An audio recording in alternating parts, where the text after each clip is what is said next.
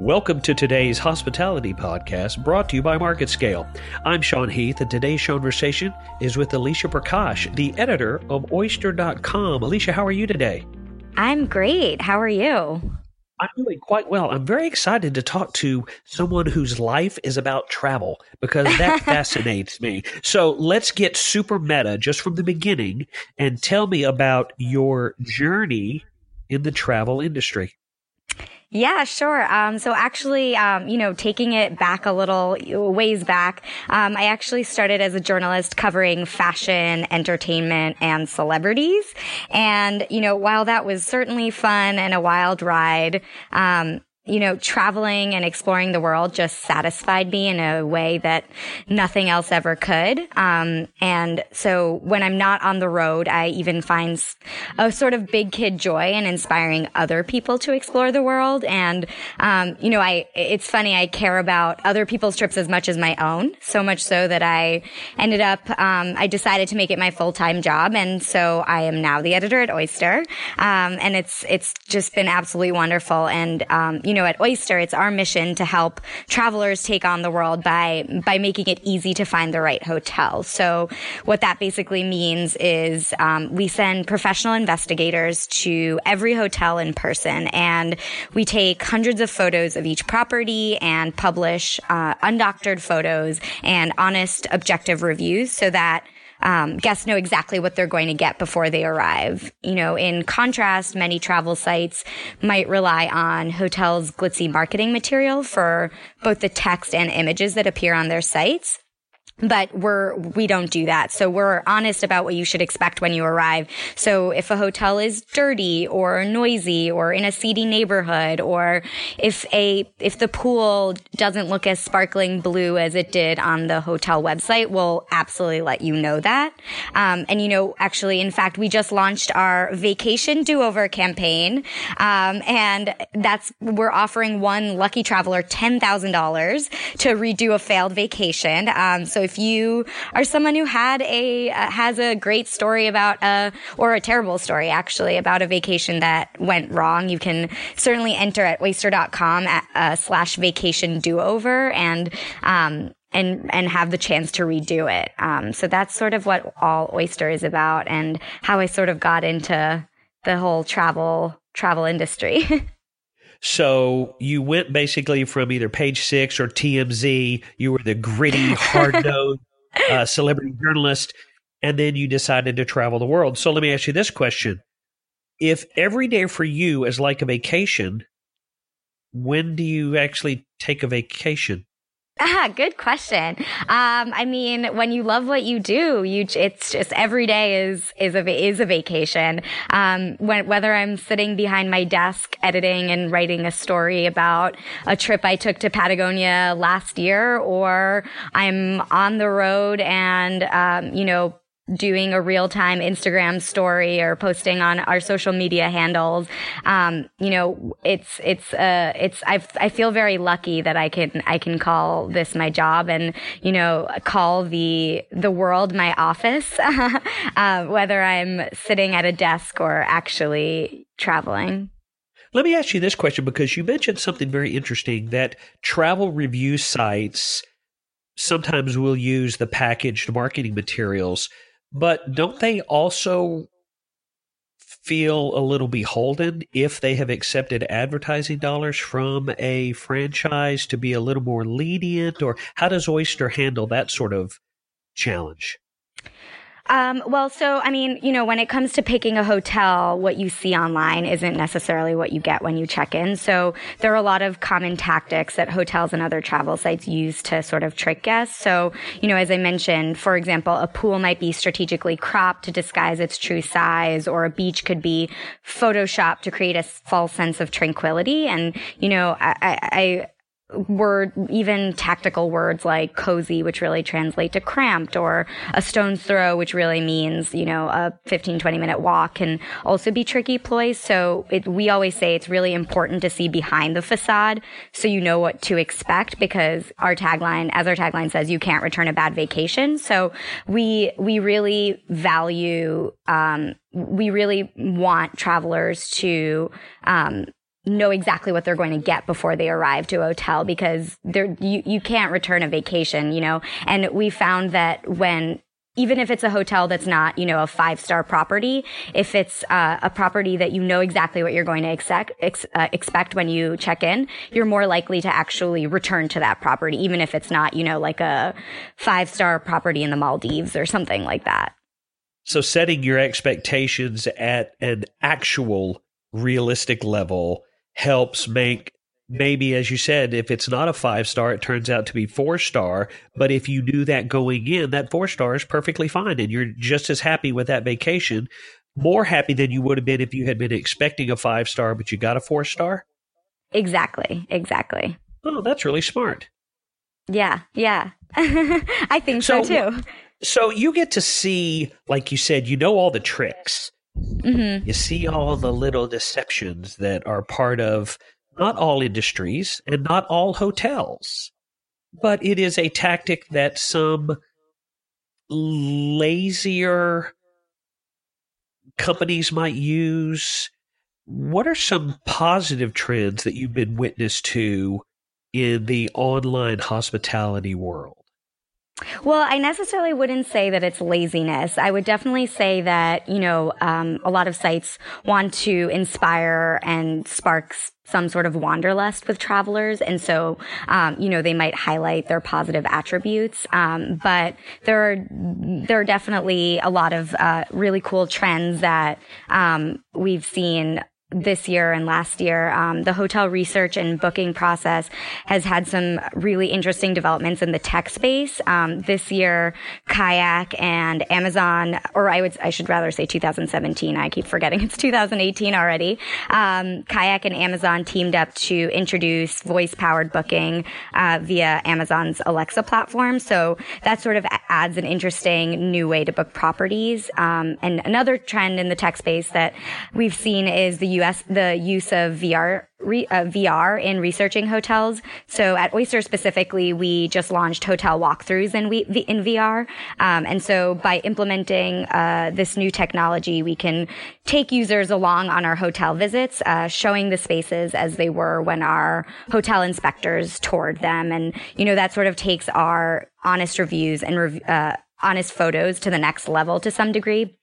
So that's all these new cutting edge technologies has, I think, definitely, it's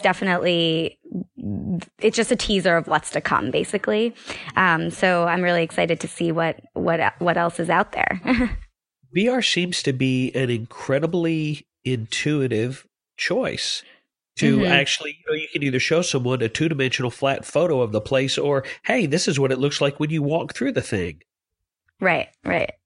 Wow, that's a really simple but brilliant way to approach that. Yeah, I mean, I agree. I think it's definitely a great component to alleviate any trepidation that travelers might face when booking a trip, and specifically a hotel, because a hotel can really make or break a trip. And I think that, giving travelers the opportunity to feel like they're really in a particular space will definitely help alleviate any hesitant feelings that they might have going into it beforehand. One of the things that usually causes me to have just a moment of hesitation when thinking about, I would like to go here or I'd like to go there, is I want to see how crowded is it really. I don't want to go stand in line for 9 hours to look at the Mona Lisa. I want to see the Mona Lisa, but I don't want to wait in line for 9 hours for that. And there are a lot of destinations that are starting to take crowd size and access into account, even going to the extremes of capping the number of visitors that can actually come at any one time. Do you think this trend, is this going to catch on? Is this really where we're going?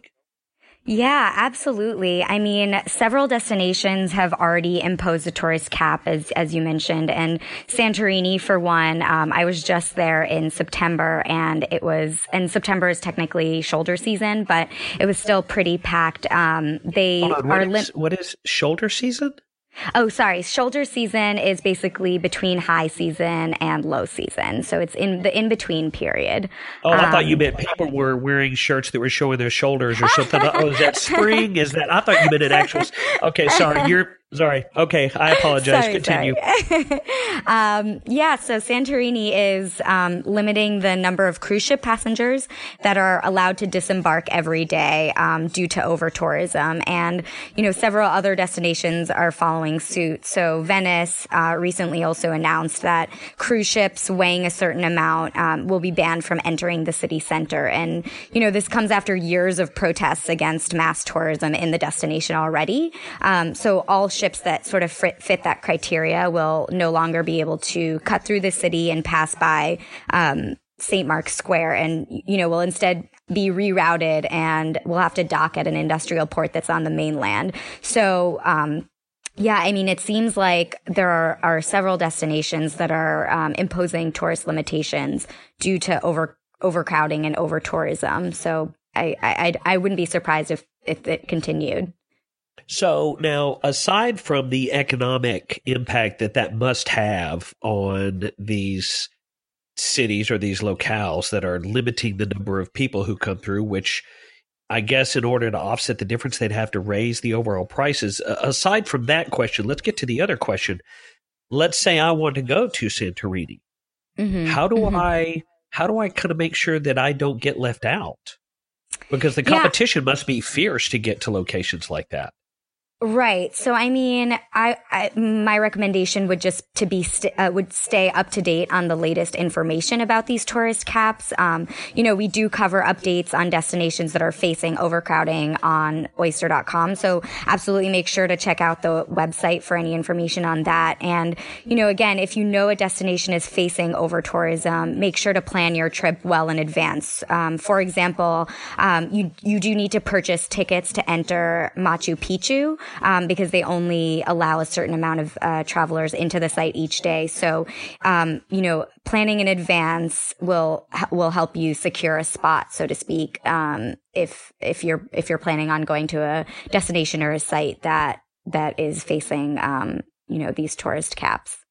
So, dealing on a daily basis with VR and online and voice search and cruise markets and caps and all of these trends that you see, you have to be able to pick out a pattern, kind of see the direction that things are going. What do you see on the horizon for the industry? As I mentioned, I definitely think that the tech advancements like VR, voice booking, those are just all a teaser of what's to come. Immersive experiences through new cutting edge technologies will certainly continue to grow and turn the corner when it comes to guiding and helping travelers choose their destinations. And then again, in terms of cruise, there's a lot of exciting new developments going on. So there are a few high-end hotel and travel brands that are testing the waters, no pun intended, in the cruise space. So, the Ritz-Carlton and Virgin just announced new cruise ventures, and it's fun to see, kind of a shakeup in a long-established industry and bring a fresh perspective to seabound vacations. So, that's all really exciting to see, and I'm sure I wouldn't be surprised if other brands decided to test the waters with that. And we actually just launched a new cruise vertical on oyster.com, which, much like our hotel reviews, offer honest reviews and publish honest photos of each of the sailings. So you can definitely check that out on the site. I would assume that you have had to replace your passport a few times because you've run out of pages. Yes. So let me ask you this question. Is there some place that hardly anybody knows about or goes to that you have seen that you would recommend they go check out? Well, I don't want to tell you, of course. Okay, then let me change the question. Okay, you know what? I'm not going to make you. I'm kidding. I can totally answer that question. I was like, I can't give you the secrets because then it'll be too crowded. I can change the question. I'm happy to change the question. I'm happy. You know what? You keep that secret. I got another question for you. And the question is this: you have 2 weeks, completely paid travel hotel, food, everything's completely paid. You have 2 weeks. Give me 3 places you are absolutely going to go during that 2 weeks. Okay. Can they be Anywhere on like, Earth. can it Where? be, can it be impossible? So basically I can fly from around the world to around the world without having to deal with time. Like if I can cross space. Yeah, no, the 2 weeks is the time you're at the place. It doesn't take into account your travel time. You get to spend 2 weeks in 3 locations. Where do you go? Okay. Number 1, Patagonia in whether you go to the Argentinian side or the Chilean side is just one of the most magnificent, stunningly beautiful, gorgeous places I've ever been. Everything from the actual landscapes to the activities that it offers to the food that you get. It's just all encompassing, such an amazing place. I would absolutely have to go back there. In terms of things that are on my bucket list that I haven't gone and have been on my bucket list and I need to check them off, I would say, I really want to go to New Zealand. I really enjoy, mountain vacations and outdoor adventure, trips. So that would definitely be on my list. And a third destination, these are places if I've gone to before, I can revisit, correct? Absolutely. Okay. I would have to say India, because that's very near and dear to me. I was born there. It's just such a chaotic, culturally rich place. And, everything, again, the food, the culture, the history. It's just such a bustling, exciting place to be. So I think I would have to choose that too. And now I'm going to put you on the spot as a journalist for my final question because you brought up India. Okay. So I'm going to ask you your honest review. Okay. Is the Taj Mahal as amazing in person as the photos appear? Great question. My answer is both yes and no. One thing when I was there last, which was, I want to say maybe 4 years ago, it was really unfortunate to see that the pristine white marble of the Taj Mahal had, a little bit of scuff marks on them, and, the pool that leads up to it, it's not as well preserved. But that being said, I would still highly recommend a visit. It's absolutely gorgeous. So, while it unfortunately hasn't been preserved to the level that I would hope it's still absolutely stunning. I think I took up maybe a camera roll of 200 photos when I was there because it's just gorgeous. So yes and no is my answer. Well, hopefully there will be a restoration sort of initiative in the near future that will restore it to its former pristine beauty. Yes, absolutely. And when they do, I'm going to bet you write something about it on Oyster.com. I have a feeling that's going to make me pay. You got it. Today I have been talking to Alicia Prakash, the editor of Oyster.com. Alicia, thank you so much for taking the time today. It's been really interesting talking to you. Thanks so much for having me. I hope you have a wonderful day, and I look forward to talking to you the next time you come back off the road. You too. Thanks so much again. Thank you for listening to this episode of our podcast. If you'd like to find out more or listen to previous episodes, go to marketscale.com/industries. And if you have a chance, subscribe to the Market Scale publications for the latest articles, videos, and podcasts from your favorite industries.